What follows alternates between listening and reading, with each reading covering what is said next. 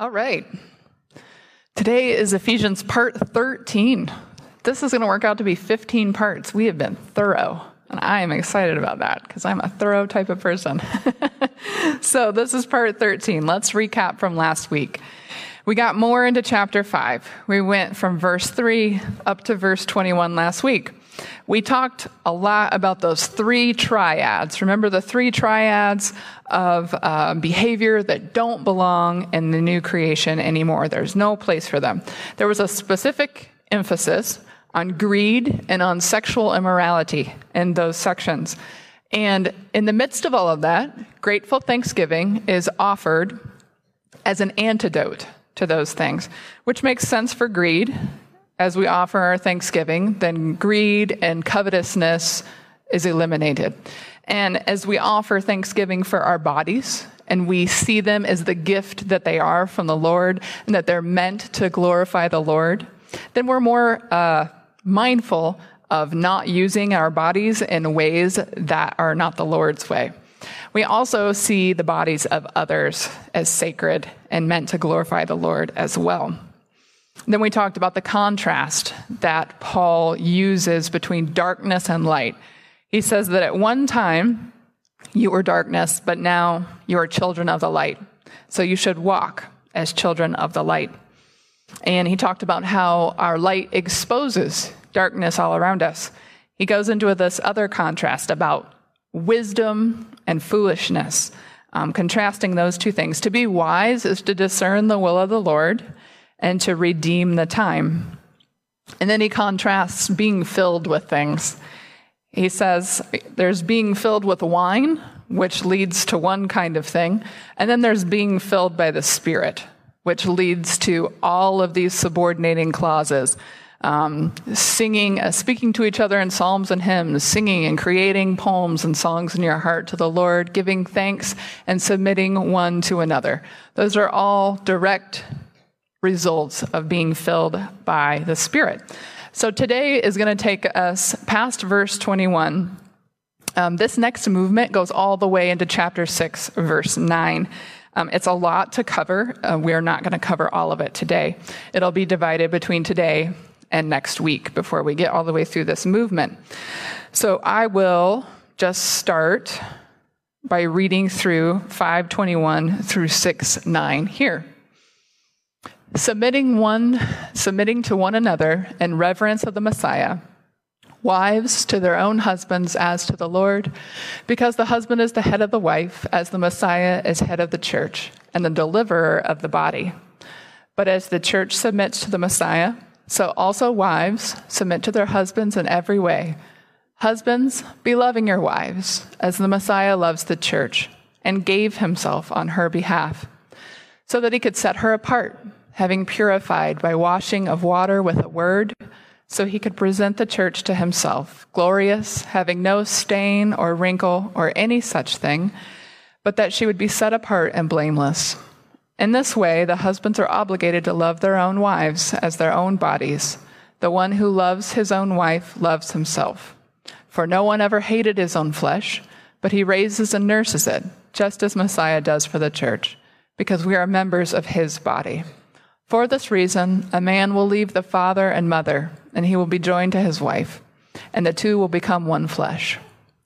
This open secret is great, but I am speaking about the Messiah and the church. Nevertheless, each one of y'all should love his own wife in this way, and the wife should revere her husband. Children, obey your parents in the Lord, for this is right. Honor your father and mother, which is the first commandment with the promise, so that it may go well for you, and you will be in the land a long time. And fathers, do not provoke your children, but raise them in the training and instruction of the Lord. Slaves, obey your masters according to the flesh, with serious reverence and sincerity of your heart, as to the Messiah, not as a human pleaser, doing eye service, but as slaves of the Messiah, doing the will of God from your very being, with good will, serving as to the Lord, not humans, knowing that each person, whatever good he might do, that one will receive from the Lord, whether as slave or a free man. And masters, do the same things to them, giving up threats, knowing that their Lord and your own is in the heavenlies, and there is no favoritism with him. That's the whole section. To begin to talk about this section, though, we have to back up a little bit. So we'll do that. You'll recognize this from, let's see.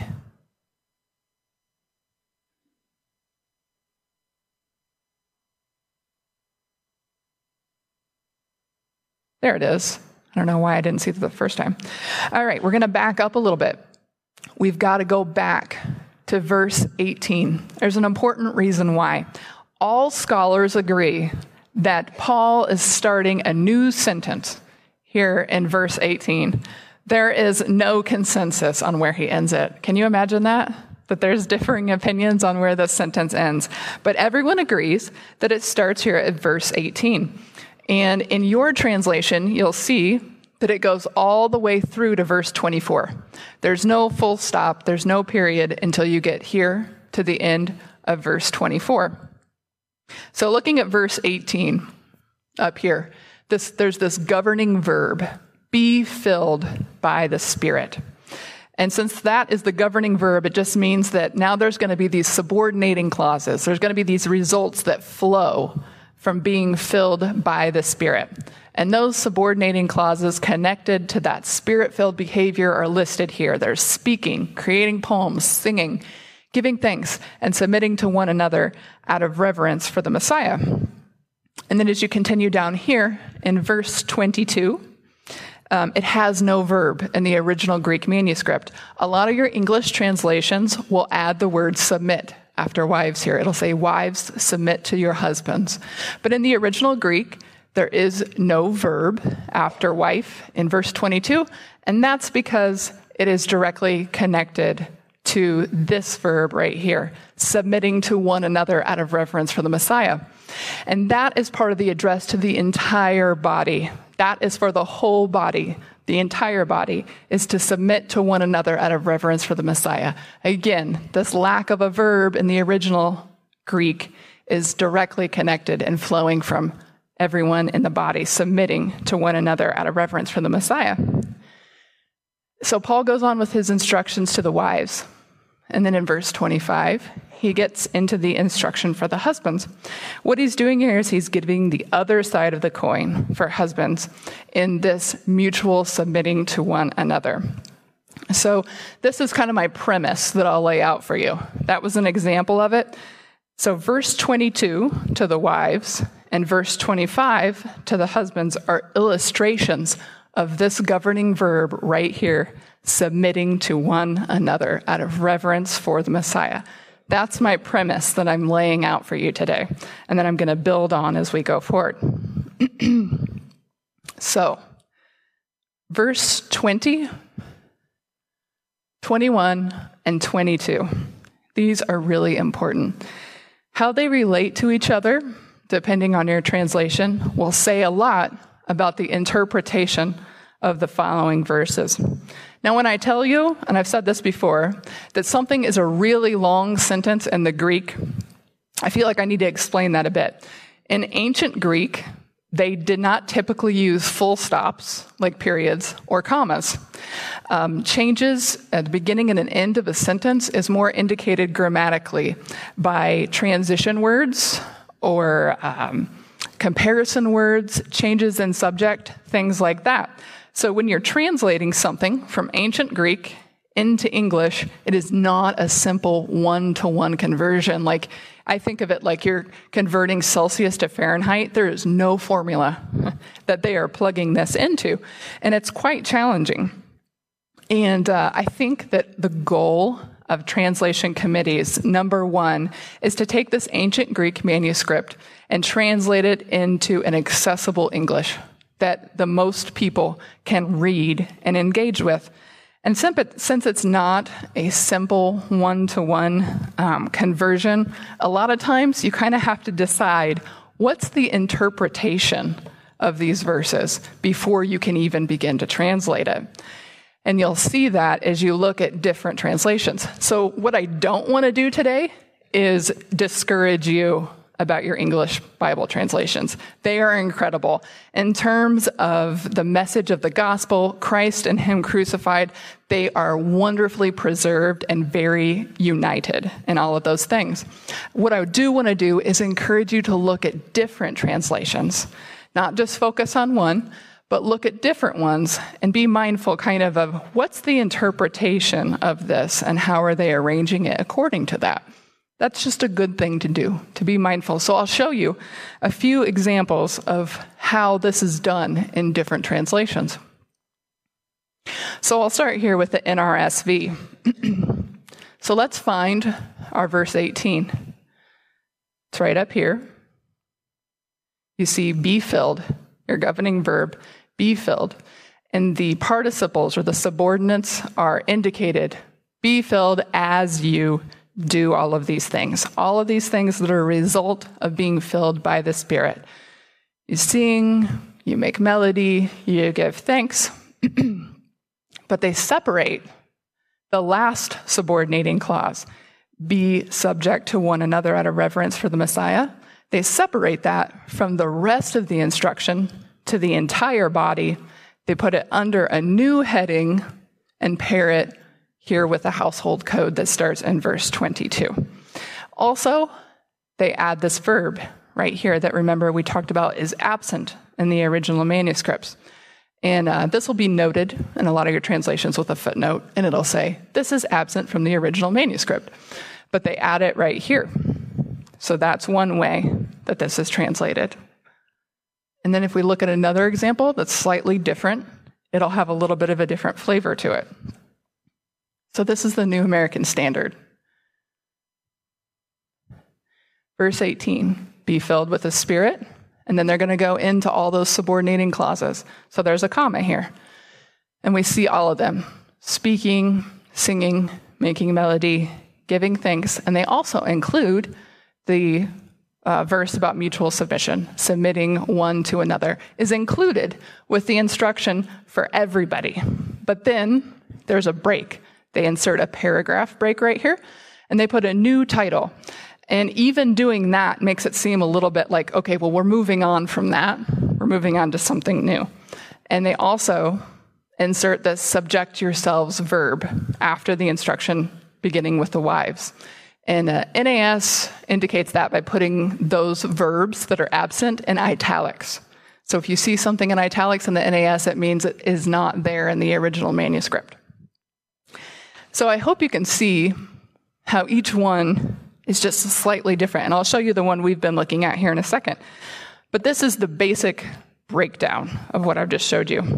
When verse 21, let's go back to the example. When verse 21 is separated from the preceding verses addressing all believers submitting to one another, and that is then paired with the description down here of the household code, it makes it seem as if submission isn't for everyone, but only for wives. And that will then color how we interpret everything that follows from there. If we are to include the submission in the list of participles right here that proceed from spirit-filled behavior, then it becomes more like an interpretation that what's going to happen after that is a description of the household as illustrations of submitting one to another in the family, just as the body submits to one another in the new creation. And then even if you look at our translation here, down here, in the logical flow section, this is unbroken. They are translating verses 18 through 24 as one sentence. So you can see how the instruction just flows, submitting one to another in reverence of the Messiah, comma, wives to their husbands as to the Lord, and then it'll go on down. There's small differences, but it's good to look at these different translations and understand what's the interpretation behind this and how it is being arranged, and maybe how someone else does something different and has a different interpretation cause you to think about what it is you think about those things. So let's talk about the word submit, and some other translations use the word subject. In Greek, this word is hupotasso. I'm thirsty today.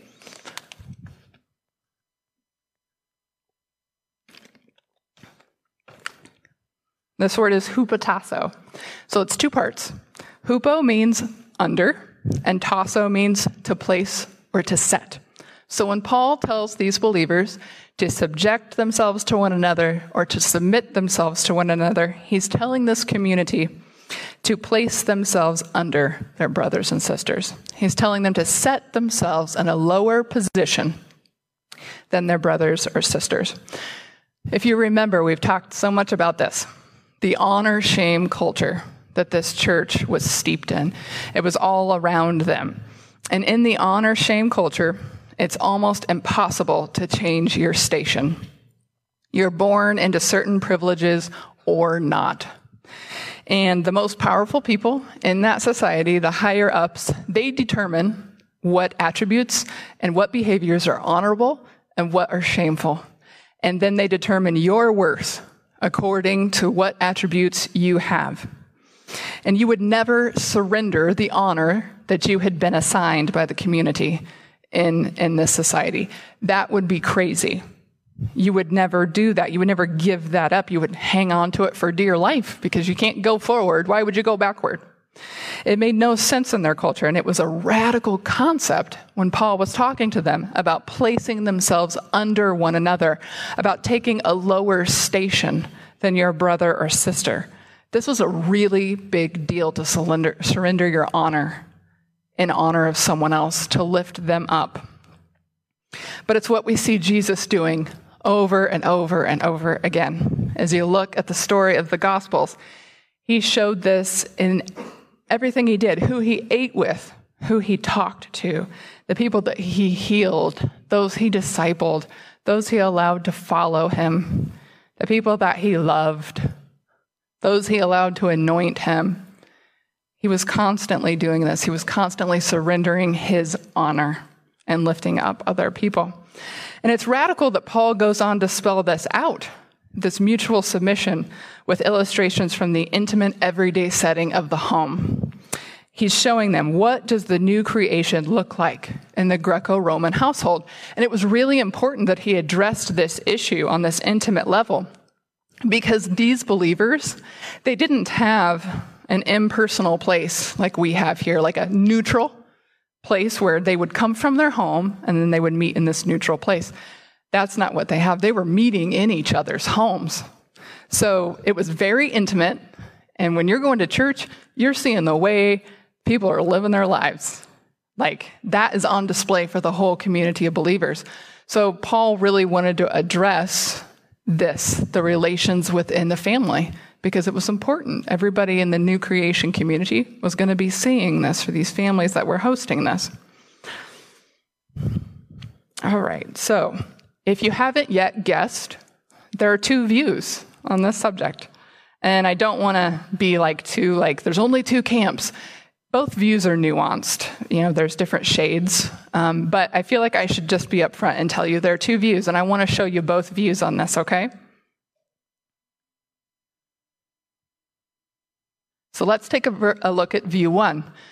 This is a quote from a theologian, Frank Thielman. And he says, this is his view. The pronoun to one another does not mean that all believers are to submit to all other believers, but that among believers, submission should take place as it is described in 5:22 through 6:9. So what Frank is saying here is that Paul isn't saying everyone submit to everyone within the new creation, but submit to each other according to these structured hierarchies that I'm about to spell out for you. That's view one. That would often be described as complementarian or hierarchical view, a reading of the scripture. And then there is view two, which would often be described as egalitarian, or I prefer a mutualist view. So view two, this is kind of wordy, but I'll break it down a little bit for you. The mutual submission admonished here relativizes conventional authority structures for people who lived in a society where status and authority were rigidly marked and strictly observed. So again, we're looking at that immovable social structure. The status of a person is fixed in this society.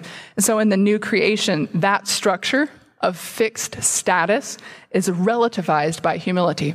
To relativize something means to bring it more into a relative level. See, like everyone's moving this way. That's what it means to relativize. And that happens by humility.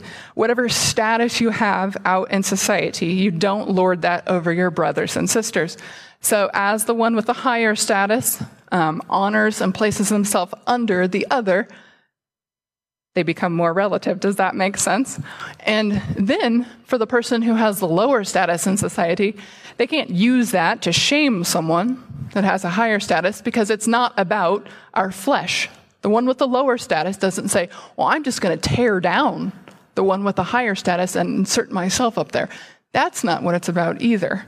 It's about everyone submitting one to another and lifting each other up through the character of Christ and having humility. That's really what this is about.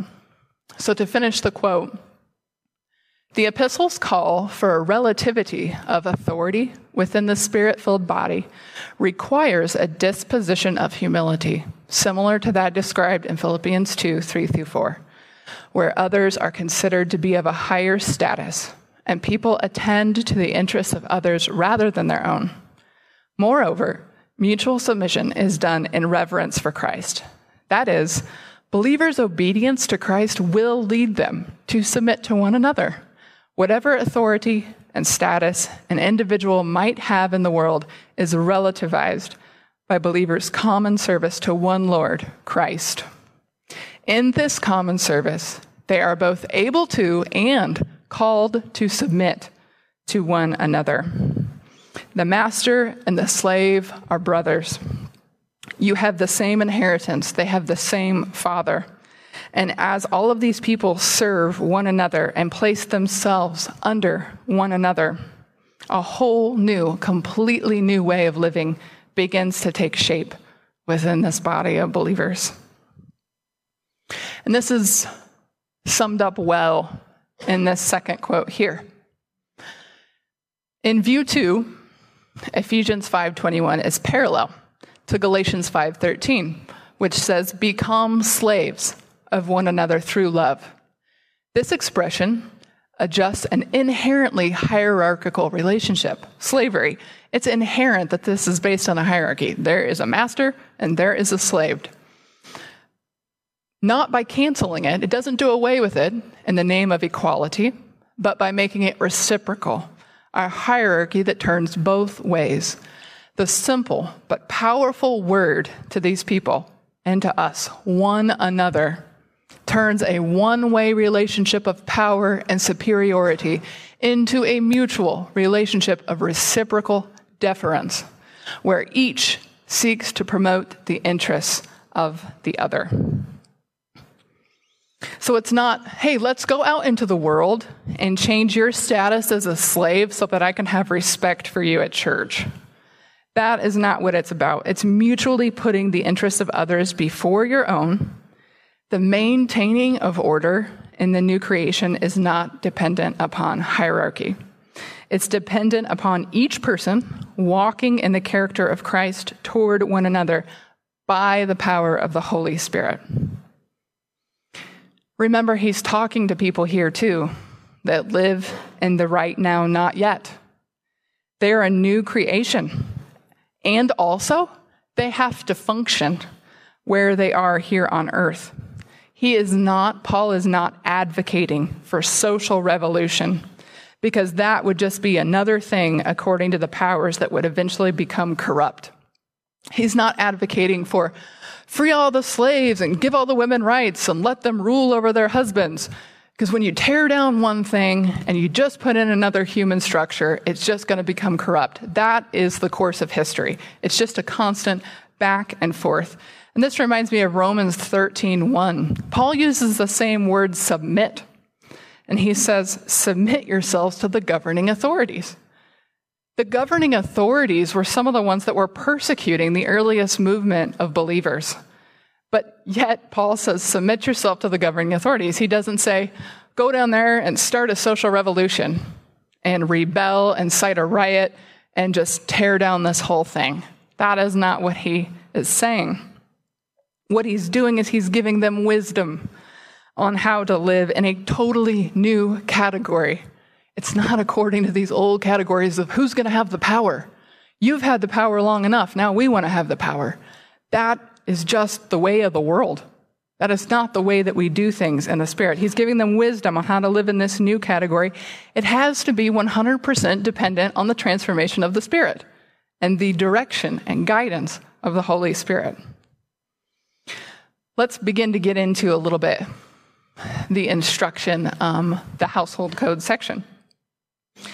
So the instruction on the household starts here with the wives. They're addressed first. Remember that this missing verb here indicates that it's an extension of submitting to one another, which was an instruction to the entire body of believers. Now, by the time Paul reaches verse 25 here, his instruction to the husband is getting to be removed from his governing verb up here, submitting to one another. So he puts in another verb, and it's not submit. It's husband, love your wives. I would posit to you that he's referring back to the same concept of submitting one to another, and he's drawing another illustration of what that looks like here in this home. It's clearly meant as a balance to the instruction to the wives. And then Paul goes on to illustrate this submitting one to another with children and fathers, and then he takes it all the way down into slaves and masters and illustrates for them what it looks like to live in this home in the new creation, submitting one to another out of the humility given by the Spirit.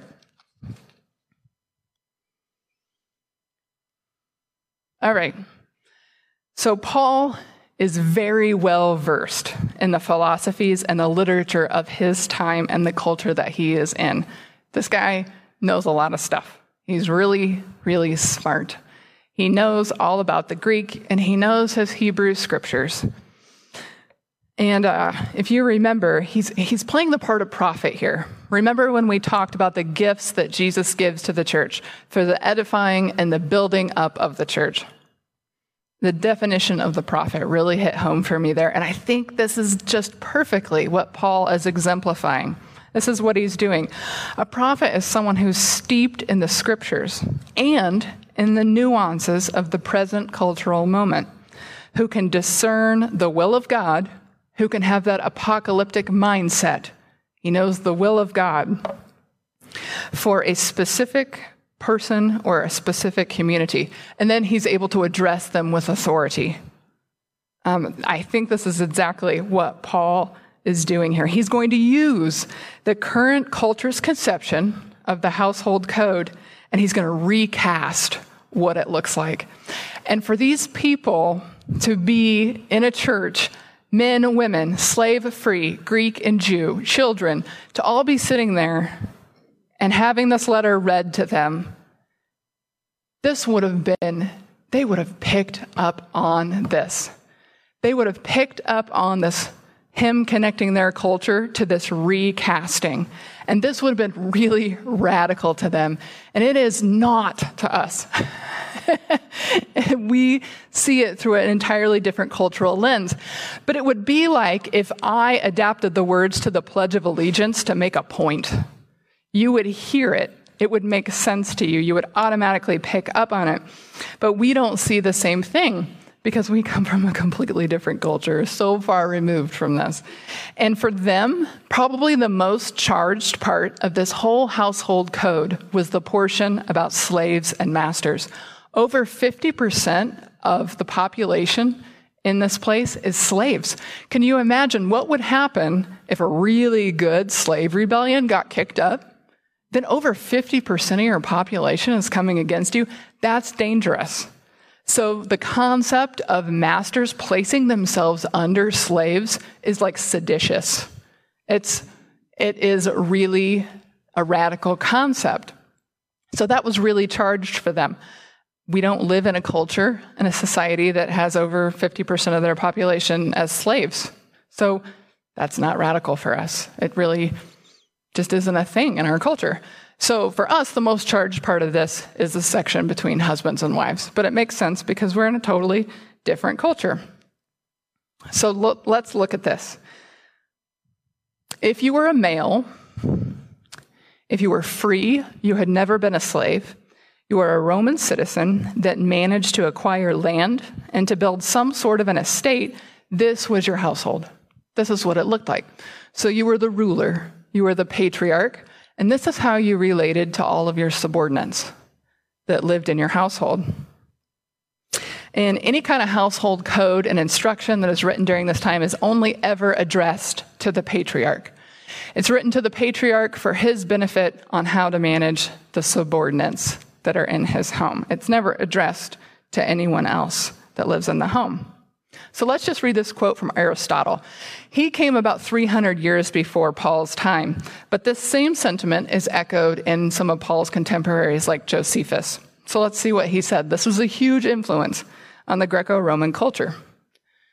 Seeing then that the state is made up of households, before speaking of the state, we must speak of the management of the household. The parts of the household management correspond to the persons who compose the household, and a complete household consists of slaves and free men. Now we should begin by examining everything in its fewest possible elements, and the first and fewest possible parts of a family are master and slave, husband and wife, father and children.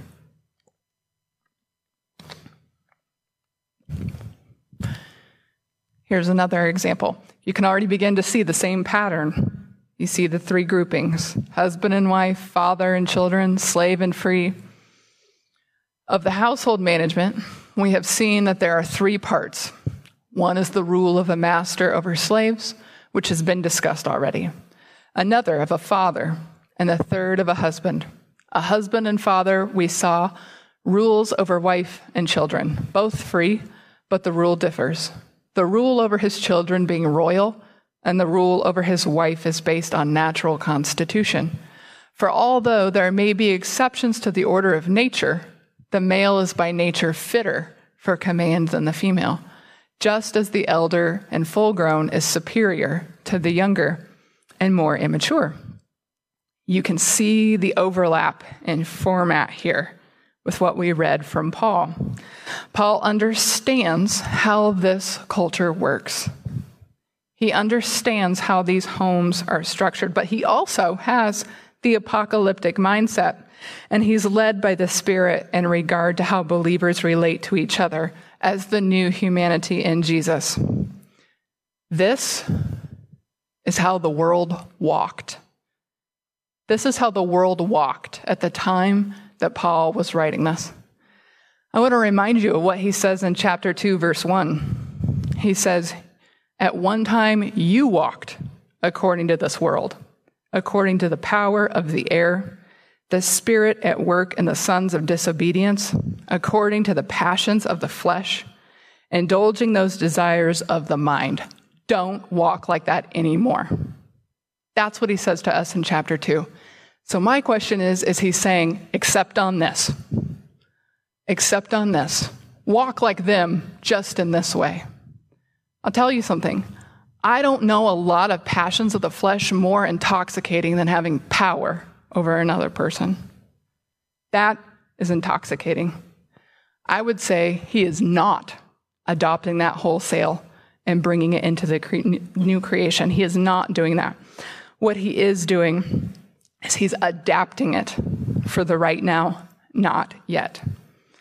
Notice how Aristotle says here that the household is just like a mini microcosm of the state. It's like the foundation that the authority and structure and consistency of the state is built on. So to mess with this household order and the Greco-Roman culture of Paul's time is to cause the breakdown of the empire. It's taken as a direct threat. If you begin to mess with this enough, we're going to come after you. So dropping a bomb into this cultural order would have brought unnecessary disrepute onto the gospel message and onto the people in the early church. He's still dropping this relational bomb, but it has to come through the transformation of the spirit and character rather than social upheaval.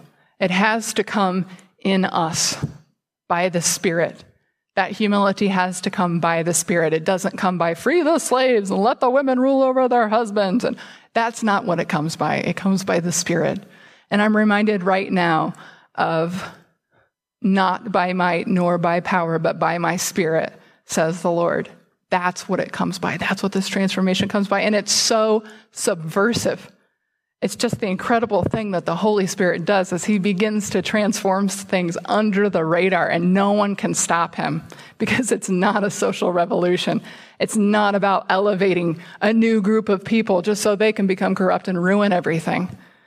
It's about this unity in Jesus and this beautiful playing out of the character of Jesus between people that before they got saved, before they were filled with the Spirit, they couldn't even do that. There was no hope for them.